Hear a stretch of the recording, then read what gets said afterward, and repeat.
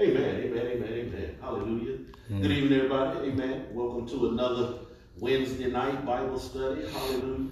Amen. Amen. We're going to go ahead and open up with a word of prayer. Get right into our studies. Amen, amen, amen. Hallelujah. Amen, amen, amen. Hallelujah. Father, it is in the wonderful, everlasting name of your Son, Yeshua HaMashiach, Jesus Christ, the Messiah, God, that we come. And we come, God, excited, thanking you, Father, for another day, God, another chance, another day full of your love, your grace, and your mercy. And God, another chance, Father, that we may grow closer to you, Father. You've given us another opportunity, God, to be your children, God, to live in this earth, God, in the land of the living, Father. And we thank you for it. We know that it's only because of your love and your grace and your mercy that we're able to be here today, God. There were those that did not wake up this morning, Father, but you did it for us, God, and you didn't even have to. But you chose us, God, to be on this earth on this magnificent day. So, God, we will ask that you would help us through the power of the Ruach HaKodesh, God, that we would not take this day for granted, God. Even though the sun is going down and it's about to end this day, Father, we ask, Father, that you help us not to take this day for granted, God, that we would able to position and situation ourselves around our loved ones, God, and tell them that we love them, Father, and show them that we love them, God. And Father, have us to be able to walk through this community, God, as lights that shine in a dim, dark world, God. And we thank you, Father, for it all. So bless us today, God, and use us according to your will and your way. Forgive us for sins, faults, and trespasses, God. We come before you as open books, God, as open vessels, Father, not trying to hide anything from you, God. You said if we would confess our faults one to another, God, that you would bless us and you would cleanse us from all unrighteousness. So we come, God, confessing that we still have sins and faults and proclivities and predilections in our lives. But we come as an open book, God, not trying to hide anything from you, not trying to cover anything up from you.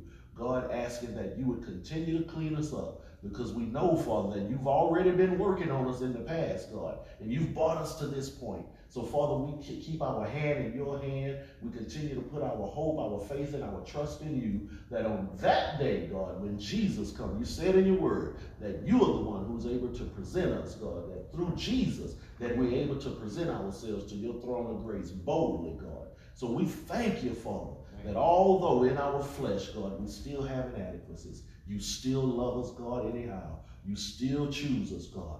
So we come, Father, just to say thank you, God, that you did not wipe us out, that you did not destroy us, God, because of our disobedience and our sin. And we see it even in your word, God, that you continue to reach out to stiff-necked and arrogant people with an outstretched hand, God, having the hope and the vision that we would come to you, Father. And we know that there is a day when your son is going to come back to this earth, God. He's going to gather your family together, your children, God, those of us who are called the ecclesia, God, those who are trying our best to live according to your will and your way, to call wrong on this earth, God, to call right.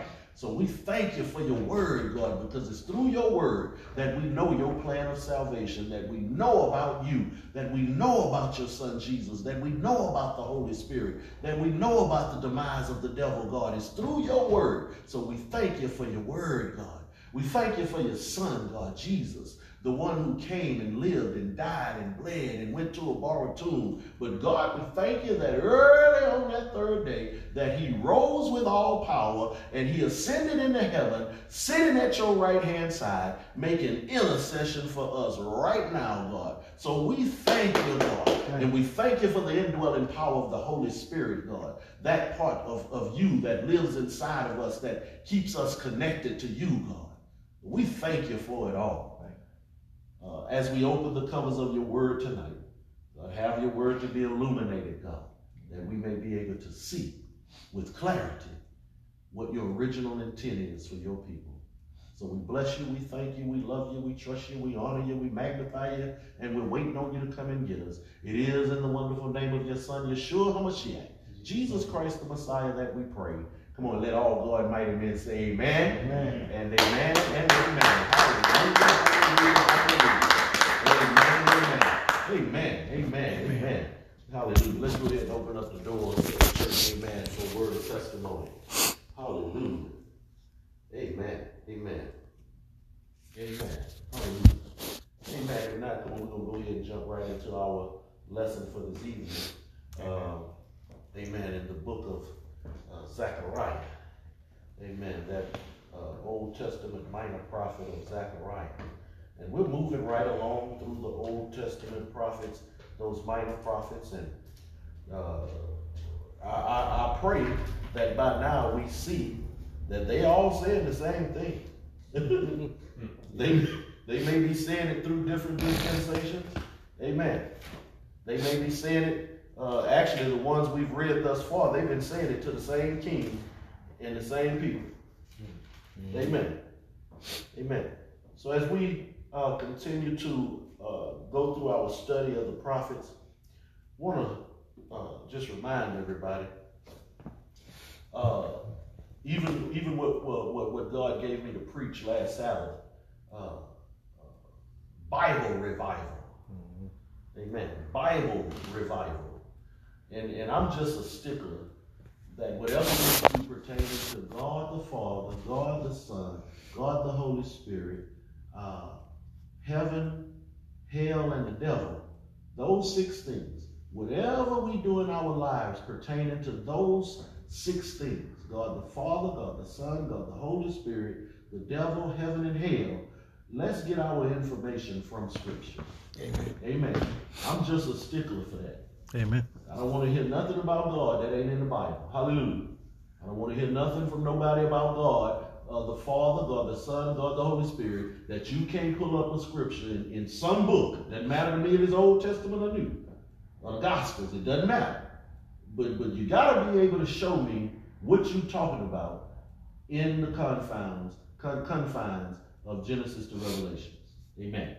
Amen. And I think that if we, as calling ourselves the church, and I kind of talked about that Saturday as well, the word "the" is defined as a definite article. So whenever you use the word "the," you're talking about one thing.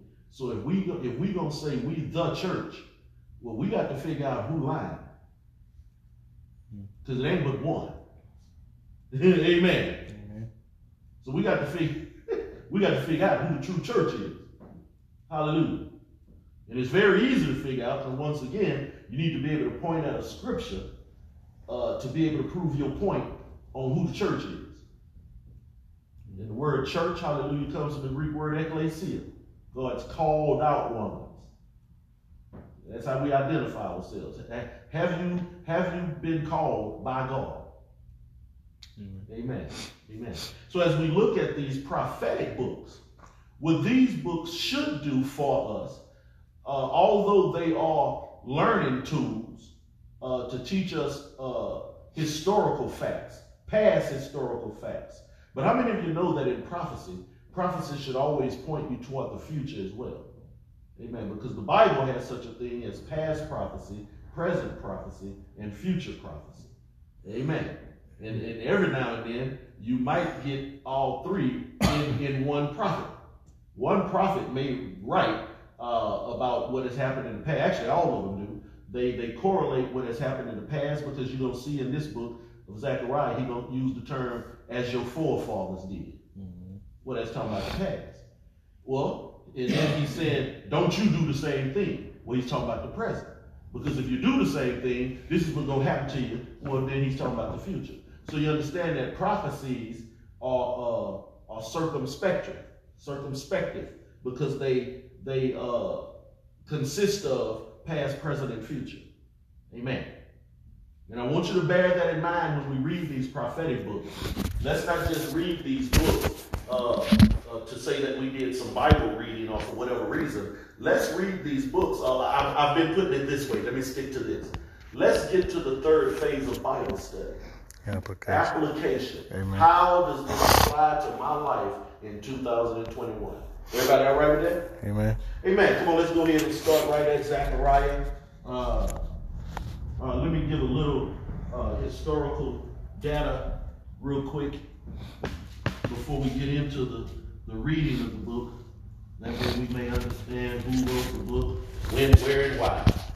Amen. That's called historical facts. We want to know who wrote the book, when did they write the book, and why did they write the book. And each book has those facts. Amen. So the Bible says, the notes say about Zechariah is that Zechariah was written in Palestine because all these dates are proximities. Amen. So it was written in Palestine about 557 BC to 525 BC. Amen. And once again, we like to point out that whenever you're looking at BC time, you'll notice that in BC time, before Christ, the larger number is first, and they're counting down toward the lower number. Because BC time, it started out in our Hebrew history, which the Bible discusses. Our Hebrew history, it starts out at 6,000 BC. Well, it works its way down to 1 BC. The date has actually been kind of narrowed down. When Herod was king, Jesus was born about 4 BC. That's what most theologians agree on, is that Yeshua was born to the Virgin Mary, or the young handmaiden Mary, in about 4 BC. So the time counted down to 1 BC. And then Yeshua showed up on the scene, but we know he was born in 4 BC, that's what the historians tell us. He was born about 4 BC, so the time changed. Now this is what lets me know that everybody understands that God had a son that was born, because everybody, I've been to a lot of places in this world. Being in the United States Army, I traveled the world. And everywhere I went, the date was the same, according to the Gregorian calendar. Hallelujah. Everywhere in the world right now, I don't care how they write it. They might write it in a different language, but it's February of 2021. And if you go according to the Hebrew and the Jewish calendar, we're in the year 5781. Hallelujah. Amen. Amen. Amen. But those times counted down. So this book was written from 557, bigger number, down to 525 BC. It was written by Zechariah. Amen. He's the author of the book, named after himself. Amen. Zechariah is one of the 3 prophets after the exile, the other 2 being Haggai and Malachi. Amen. The purpose that he wrote the book was to encourage and inspire Judah in their national restoration after the Babylonian captivity, to assure them of God's presence and future blessings in fulfillment of the covenants that he made with their forefathers. See, once again, he uses that word forefathers, letting us know past prophecy, what happened in the past. So once again, I'm going to read this again, that this book of Zechariah was written to encourage and inspire, hallelujah, God's people, who was actually Judah, those who were in the southern kingdom of Judah, in their national restoration. National restoration. And that word restoration, the root word in that is to restore, to bring back. Hallelujah. Now watch this. You can use the word restoration and revive simultaneously or synonymously, because they both mean to wake up, to rebuild, to revive, to bring back. Hallelujah. And I want to say at this point that we need real revival in America. Hallelujah. Amen. We need to be able to bring this country back to God's values. Hallelujah. That's going to take a grand revival and a grand restoration to bring this country back to where we all can say God's word is right and I'm wrong.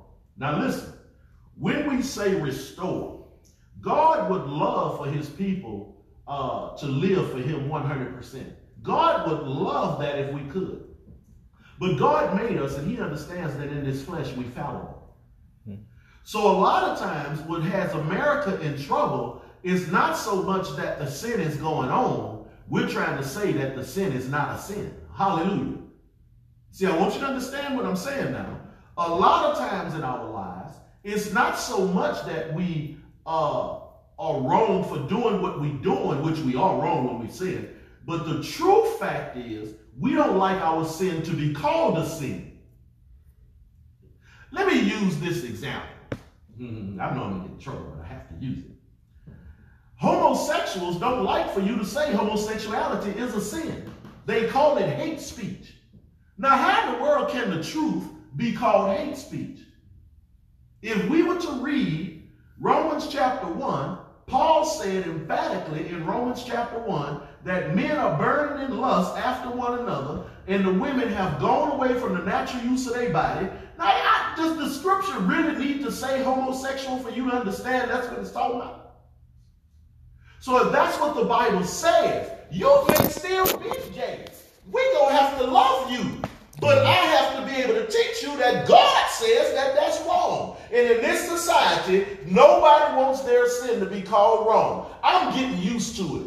I like for people to call my sin wrong. I don't mind agreeing with them. Pastor, you know that's wrong. You know what? You show right. And the Bible says this. You know what? God is right. The Bible says that I should not be talking like this, and I need to clean up my potty mouth, and God is right and I'm wrong. That's what we have to learn how to say as Americans. Just call wrong wrong. Stop trying to call wrong right. And watch this. Stop trying to call right wrong. Hallelujah. So this is what this book was written for a time such as this. Because the people need to be encouraged and inspired, and we need to have a national, not just this church, not just this city, not even just this state. We need to have a national, that means country, that's another word for country. We need to have a national or countrywide revival. Because we've come to the place in this country to where we say things that are wrong or right, and we say things that are right or wrong. Hallelujah. So as we begin reading Zechariah chapter 1, I want you to keep that in mind. You wrong. We wrong. God is right. Amen. Amen. Amen. So in Zechariah chapter 1, verse 1, the Bible says, in the 8th month, in the 2nd year of Darius, came the word of the Lord unto Zechariah, the son of Berechiah, the son of Iddo, the prophet, saying, so prophets are running their bloodline.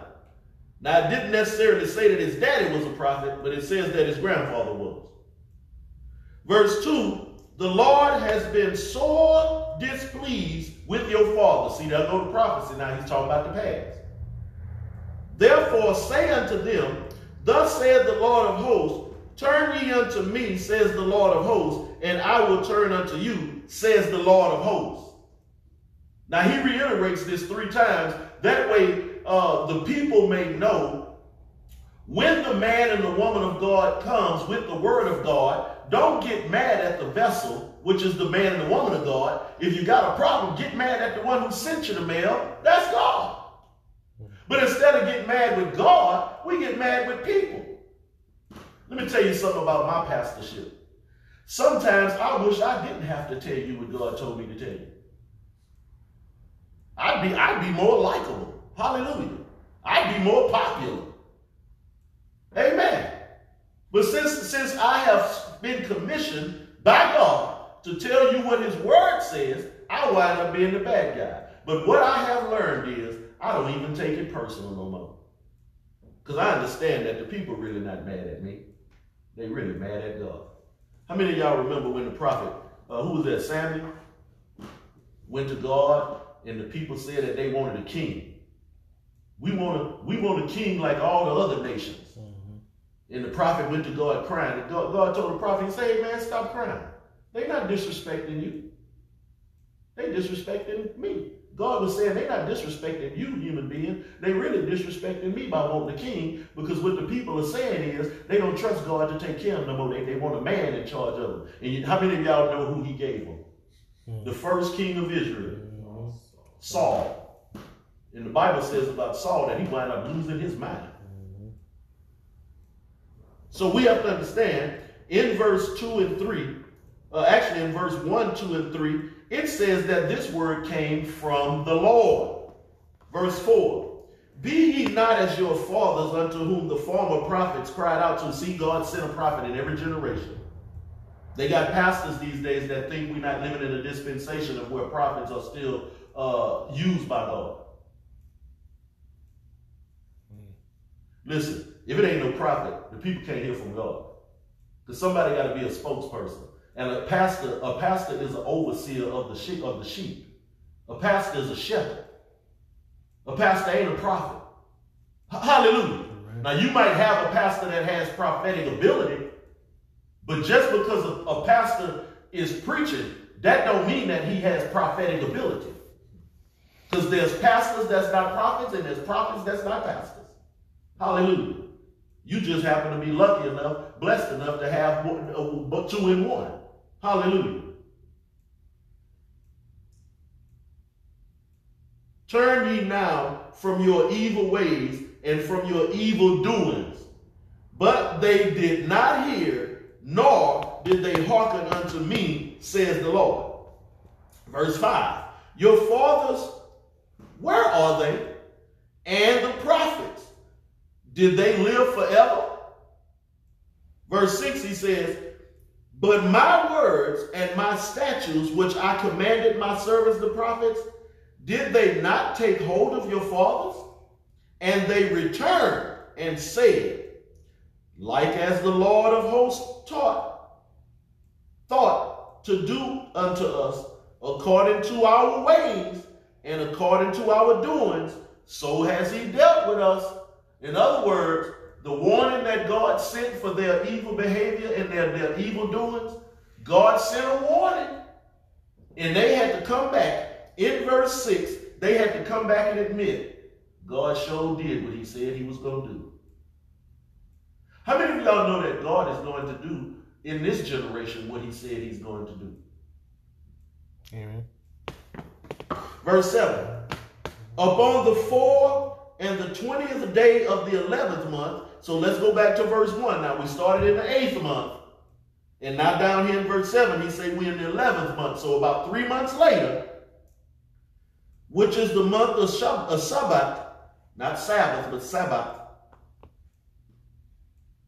In the 2nd year of Darius came the word of the Lord unto Zechariah, the son of Berechiah, the son of Iddo, the prophet, saying, I saw by night, and behold, a man riding up on a red horse, and he stood among the myrtle trees that were in the bottoms, or in the valley. And behind him were 3 red horses, speckled and white. Were there red horses, speckled and white. Verse 9. Then said I, O my Lord, what are these? And the angel that talked with me said unto me, I will show you thee what these are. Verse 10. And the man that stood among the myrtle trees answered and said, these are they whom the Lord has sent to walk to and fro in the earth. Now, once again, please stop reading your Bible like this is just telling you bedtime stories. Now, pay attention to what this is saying. Because now, from my understanding, God works the same throughout all dispensations. Hallelujah.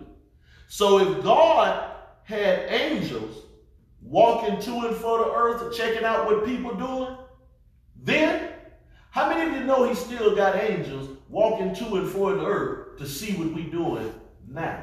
Amen. This is why you can't hide that from God. Because they got folk watching you. They ain't in the form of people all the time. But there's God got watchers watching. Hallelujah. How many of y'all remember, watch this, ooh, thank you, Holy Ghost. How many of y'all remember when the enemy showed up in heaven in the book of Job? And God asked the devil, he said, where you been? I always like to point this out right here. He did not ask the devil, what are you doing at my meeting? Now, I want you to know that when you read Job chapter 1, God did not ask the devil, what are you doing here, like he had no place there. God only asked him, where you been, why you late? I expect him to be there. And the devil says, watch what the devil says. He says, I've been going to and fro in the earth. So God, listen, how many, I know some of y'all have forgot this, but the devil worked for God, John. The devil worked for God. The devil can't do nothing to you unless he go get permission from the Father. Y'all better read Job chapter 1 and stop reading your Bible like you read bedtime stories. This stuff is real, and you need to figure out how it applies to your life. Amen. Hallelujah. Where I left off at? 11. 11. And they answered the angel of the Lord that stood among the myrtle trees and said, we have walked to and fro through the earth, and behold, all the earth sits still and is at rest. Well, when I read that, I thought the book was over. I started seeing, well, how many chapters Zechariah got? Because the earth is at rest. In the rest of the prophets we've read thus far, he said that God was going to bring turmoil, that it was turmoil going on. How many of y'all remember when we read Habakkuk? He said they got trouble going on day and night. Amen. That God, that nobody gonna get away from God. He's gonna be looking for him in the daytime with a flashlight. Y'all remember that in Habakkuk? But now we get to this prophet, and the prophet says the angels told the Lord they've been walking to and fro on the earth, and everything is fine, everything is still. Now in verse 12, let's check out the response. Then the angel of the Lord answered and said, O Lord of hosts, how long wilt thou not have mercy on Jerusalem and on the cities of Judah, against which thou hast had indignation these 70 years? Was that 70 years? Mm-hmm. Verse 13. And the Lord answered the angel that talked with me with good words and comforting words. Amen. So the angel that communed with me said unto me, cry thou, saying, thus said the Lord of hosts, I am jealous for Israel and for Zion with great jealousy. Now this is the second scripture that comes to my mind right off bat when God said that he's a jealous God. Is it jealous or zealous? Zealous. But with great jealousy. He's zealous with great jealousy. So with his and we understand the word zealous comes from the word zeal, meaning your excitement. Hallelujah. The effort that you're gonna put into it. He says that I am zealous for Zion with a great jealousy. And God says that he's a jealous God. Now he don't really want us putting other things before him. Now we get ready to read something that I think a lot of us need to pay attention to. Oh, let me read this, then I want to say this. Verse 15. I am very sore displeased with the heathen that are at ease, for I was but a little displeased, and they helped forward the affliction. In other words, the enemy of God's people was working for God. How many of y'all caught that? God allowed them to take his people captive. But he didn't mean for them to do all that they did to the people. So, once again, what I'm showing you is, every now and then, listen to me, the enemies in your life ain't from the devil. Now, we've read 4. I think this is going to be our 3rd or 4th prophetic book that we've studied. Not one time did it mention that it was the devil that was doing all the havoc. God. Not one time. And going just from my memory, I don't even think any of these prophets mention the devil. Hallelujah. We've read Habakkuk. What we've read? Habakkuk, Haggai, and this is the 3rd one right here. And Zephaniah. And Zephaniah, that's right. This is the 4th one. None of them mentioned that any of the afflictions was coming on the people because of the devil. So what that pointed out to me is in this dispensation, we giving the devil way more credit than he deserved.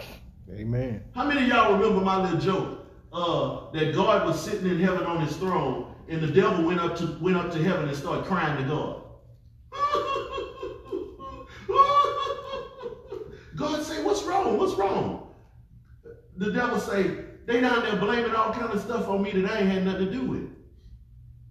And that's what we do. Soon as something negative happened in our life, oh, the devil ride me, the devil trying to get me, the adversary, the enemy. We know all the names that to call him. But most times in our lives, it ain't the devil, it's God trying to reach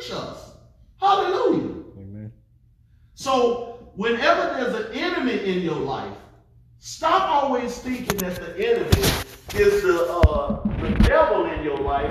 Sometimes God sends enemies in our lives to wake us up. Amen. All right, let's come on to 2021. That's why I'm emphatic that God is using coronavirus to wake us up. Amen. I'm emphatic about it. Amen. Ain't nobody gonna change my mind about it. God is trying to reach his people in this dispensation, and to reach us, he had to slow us down. And technically what he did at the beginning, if y'all remember this time last year, well, not quite this time, but by March for sure, God had to shut the world down.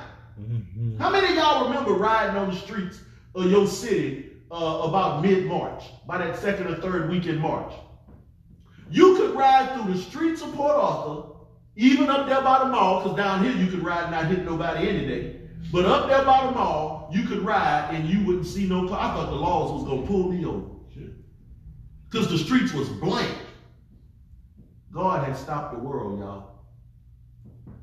And if you still scratching your head wondering if it was God or not, well, you need a little Bible training. Hallelujah.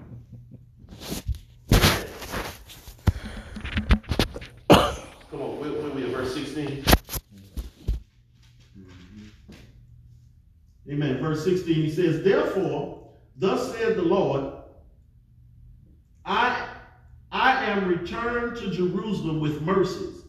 My house shall be built in it, said the Lord of hosts, and a line shall be stretched forth upon Jerusalem. Verse 17, he says, cry yet, saying, thus said the Lord of hosts, my cities through prosperity shall yet be spread abroad. And the Lord shall yet comfort Zion, and shall yet choose Jerusalem. In other words, that's your restoration scriptures. God is saying, time for the captivity to be over.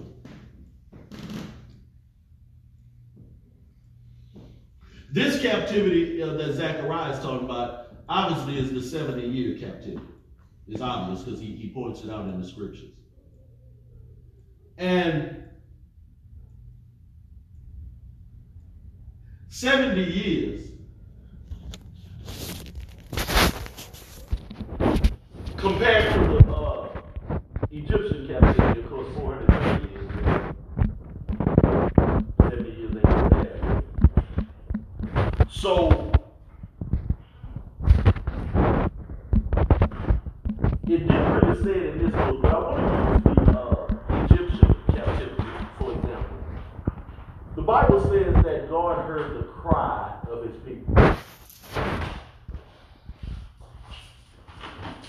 God is hearing the cry of his people right now. You see, there are many, many sins of America.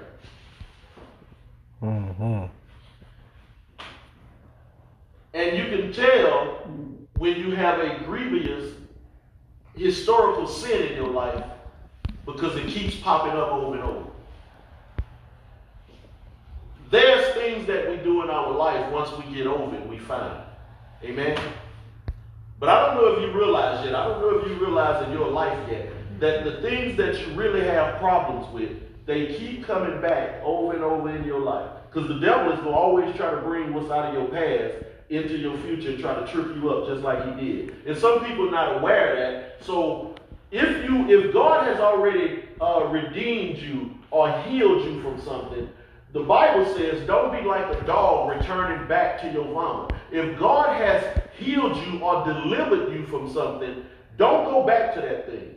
But I'm going to tell you what's going to happen is when God is ready to open a door for you in the future, every now and then, something from your past, and I was going to continue to blame it on the devil, but since I want to stay in context of what we talk about tonight, sometimes it's God. Hallelujah. As testing ground. Because sometimes God's going to test you to see if you're ready to move to that next level in life.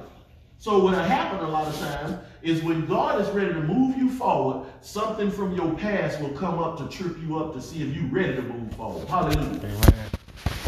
So these this 70-year captivity and the 430 years Egyptian captivity, even in Nebuchadnezzar's Babylonian captivity, you hear the sentence, God says that I heard the cry of my people. Now, historically speaking, the people of God, the Bible says, has been dispersed, or the book of Acts uses the word scattered over and over and over. That God's people have been scattered throughout the four corners of the earth.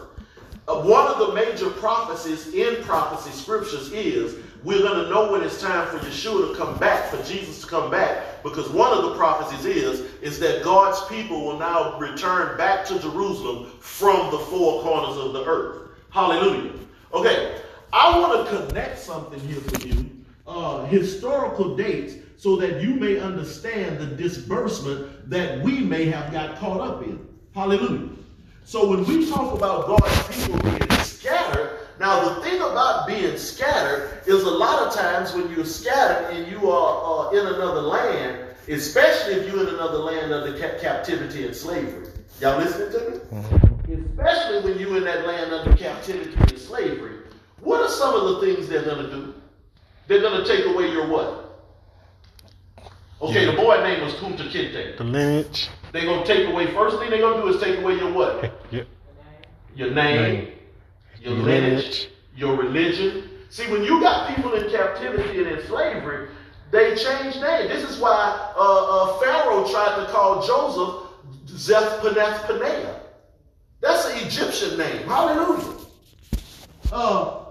Nebuchadnezzar, he changed Belshazzar, Mishael. Y'all know they Hebrew names. He named them Shadrach, Meshach, and Abednego. That wasn't their names. That was their slave names. Okay, Carrie, Jack, Philip. Probably ain't our names. Probably slave names. I'm going to tell you for sure your last name is. The Johnsons, the Thompsons, the Browns, all that. They named the slave after they slave owners, whatever plantation you was on. I know y'all know that. I know y'all know that. You see, so while we sitting up here done fell for his story tells us that we all came over here on boats. If you got pigment in your skin, if you dark skin, his story gonna try to mentally, psychologically brainwash you and tell you your family come over here on a slave boat. I know better than that. Now, I'm not saying I didn't come over here on a boat, but all of us did not come over here on a slave boat. Hallelujah. And I mentioned Sabbath, and I've been mentioning this. I don't know who's doing it or not, but I've been mentioning, go read up on the Edict of 1492. Two very prominent things happened in the year 1492. And isn't that amazing? That's right about the time that America, that people were starting to come to the Americas. So when we look at prophetic books, one of the challenges is to find yourself in prophecy.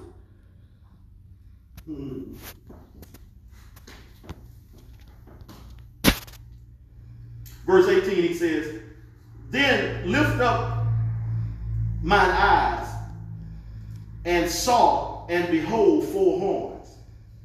And I said unto the angel that talked with me, what are these?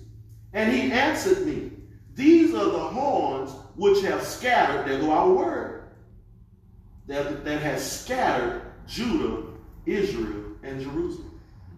Scattered them where? Across the whole earth. God's people has been dispersed everywhere. This is why when the prophet,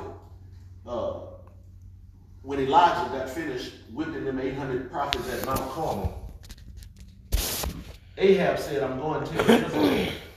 And everybody was scared of Jezebel. So the prophet took off and hightailed it to the mountain and went hid in a cave. And when the Spirit of the Lord found him, I really love this passage. When the Spirit of the Lord found him, remember the Bible says that the Spirit of the Lord came and the prophet heard a big loud noise. But the Bible says that wasn't God. Then the Bible says that it came, I think, in a mighty wind. You say that wasn't God. But it was God in a small, still voice, and he began to talk to the prophet. And the prophet began to say things like this. I'm all by myself. I'm the only one that loves you, Lord. And God stopped him dead in his tracks. Wait, hold up, Charlie. Hold. He said, I got, what he said, 7,000? I think he said, I got 7,000 prophets that have not bowed their knee to Baal. So in other words, God's saying, man, I got people everywhere. And every now and then we do feel like we're the only one. But let me tell you something. A good reminder and a good encouragement for you tonight is, you're not the only one, baby. They got people that's fighting for God all over this world. And remember, one of the major prophecies is that God's people will return back to Jerusalem. So what I would start telling people around here is you better start getting a ticket ready. Because if you really consider yourself a child of God, you need to be preparing to go back home. Now that's not even taught in the American church. Matter of fact, let me say this about the American church. They so busy trying to teach you that Jerusalem ain't nothing, that God is not concerned about Israel and the Jews. And this is what the American Protestant church is teaching. And after reading the Bible for yourself, I can't even understand how you would allow that type of knowledge to be pumped into your head that Israel means nothing, that Judah means nothing to God, that Jerusalem. When we get to Revelations, y'all, the last book about the last days, he say he waiting for a new Jerusalem. That ain't no typo. That ain't no misprint.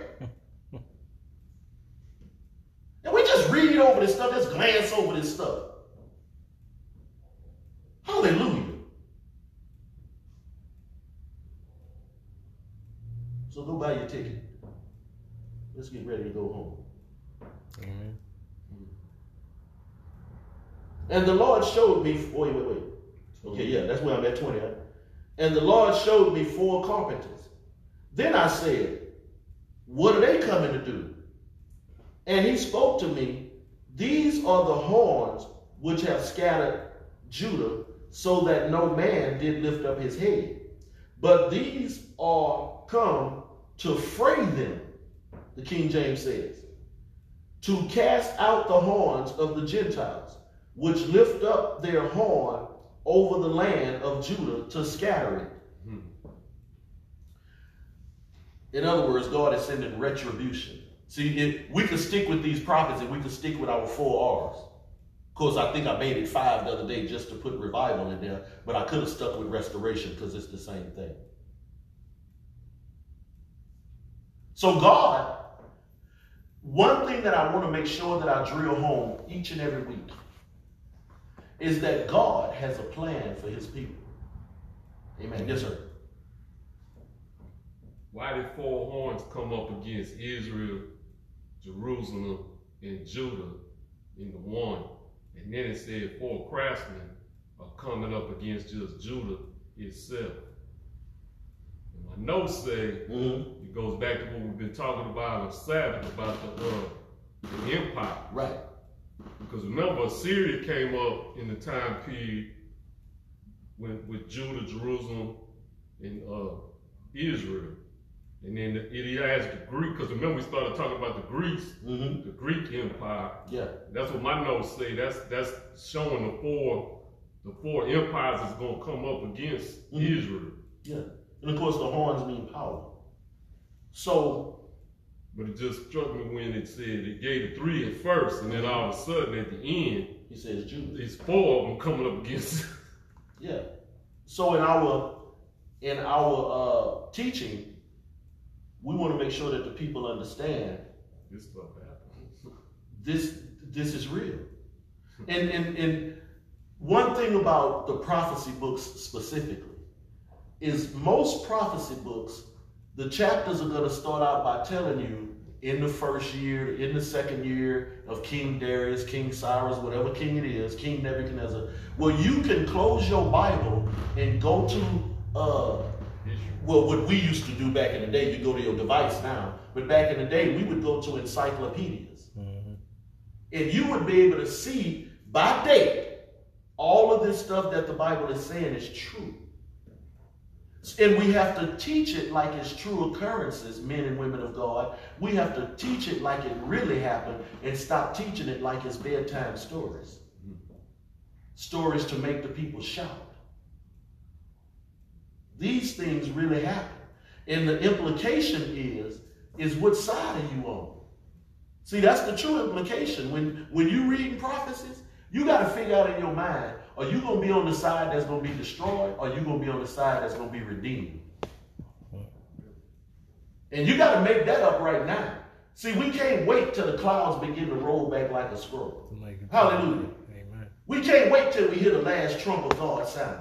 We can't wait till we see Jesus descended with all the angels and all the saints that have fallen asleep. We got to make our decision now. Once again, I would like to refer to Joshua. I think it's chapter 24. He says, choose ye this day.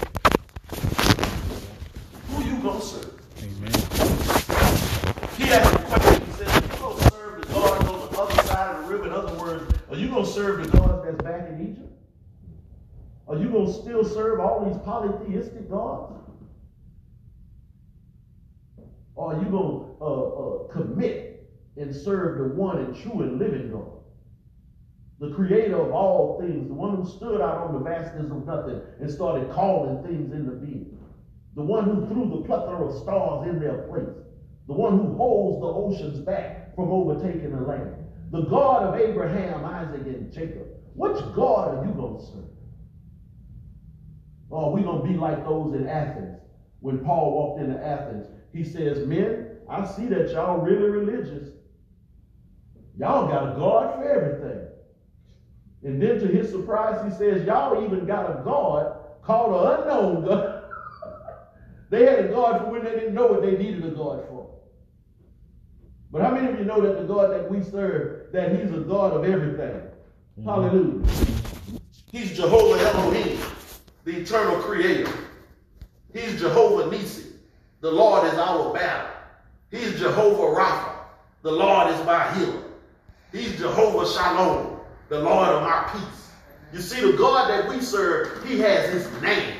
And we can call him specifically for whatever we need him for. And every now and then, even in our American Protestant religion, we just call on the name of God. One thing. But when you notice, when you understand all the Hebrew names of God, they call God for specific reasons. Hallelujah. Because he has specific names for a specific reason. Somebody asked me the other day, I know y'all have noticed, whenever I'm texting or I'm typing or I write the word God, I don't write the whole name. And somebody asked me one day, he said, Pastor Chuck, let me ask you something. Why you always just put the G, a dash, and then the D? And I took it back to history. I said, well, you know, the name of God was so holy to the Israelites. Whenever they would write God's name, at that time it was El Shaddai, all the L's of God. El means God to the Hebrews. Whenever they would write that, his name was so holy, they would throw the pen away. And in some notes that I read way back in the day, it basically said that, and I'm not saying that anybody else has to do that. I'm not saying that it's right or wrong to write God's name. I'm not saying that at all. It's just something that I read and I thought it was a good thing to adopt. But God's name is holy. Jews still do that today? The Jews still do that today, Elder said. You know, I used to get these emails from this Jewish website, when I worked in the jail. Mm-hmm. And that's every time they would write whatever G-D. Right, that's right. They still do it. That's right. And it doesn't make us any holier than anybody. It just shows that we're giving reverence to God's name, that we're following that, what it is, the third commandment, when he says, don't use my name in vain. Mm-hmm. And it really does something to me on the inside. And it's me personally. I'm just giving my own personal testimony. I'm not insinuating in any kind of way that anybody else has to do these things.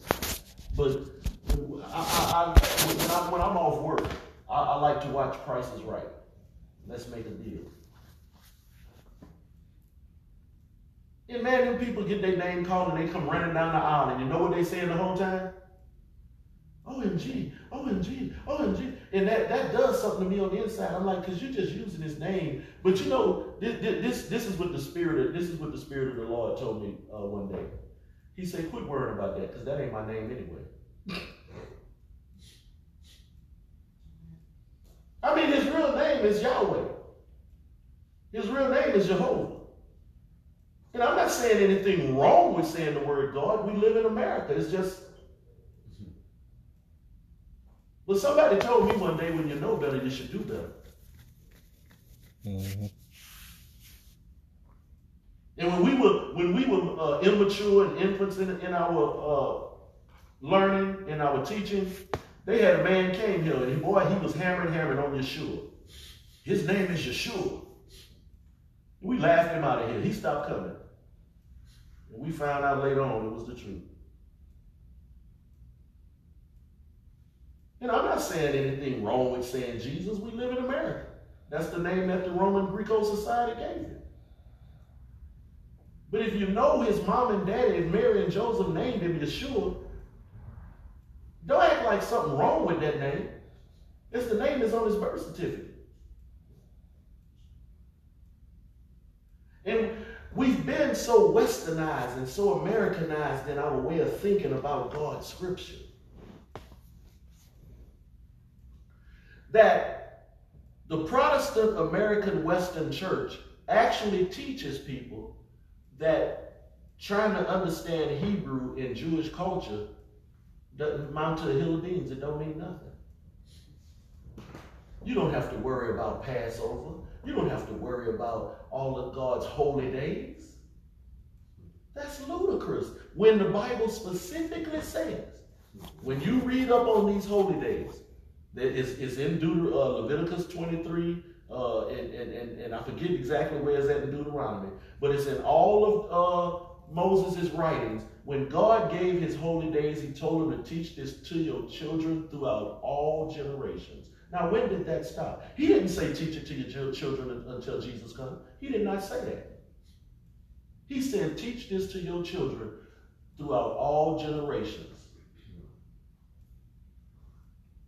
And we've become so pompous and arrogant in our Western way of thinking, in our American way of thinking, we think we can call ourselves Christians after Christ and not do nothing that he did. That's how arrogant we are.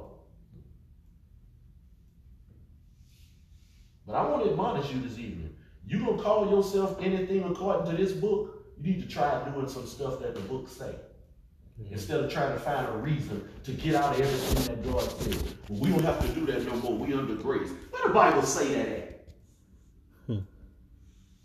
Where does it say that? Paul said that because he was teaching Gentile, unlearned, non-Jewish people who was converting. Hallelujah. Now watch this. What does the word convert mean? The word convert means you changing over to something else. Ain't that what it means? Mm-hmm. So how you going to change over to something else and don't want to do what something else does? Are you truly converted? Jesus told Peter, after Peter had walked with him almost 3 years, Jesus looked at Peter one day and he said, when you become converted. Peter say, what? Man, I've been walking with you for 3 years. You mean I ain't converted yet? No. I've been a Christian for 60 years. You mean I'm not converted? That's just what I mean. If we're not trying our best to do what this book says, and I got a big one, that don't make it no better, but it's big. If we're not trying our best as Christians, self-professed, out of our mouth, if we're not trying our best to do what every page of this book says, we're in error. We're in error.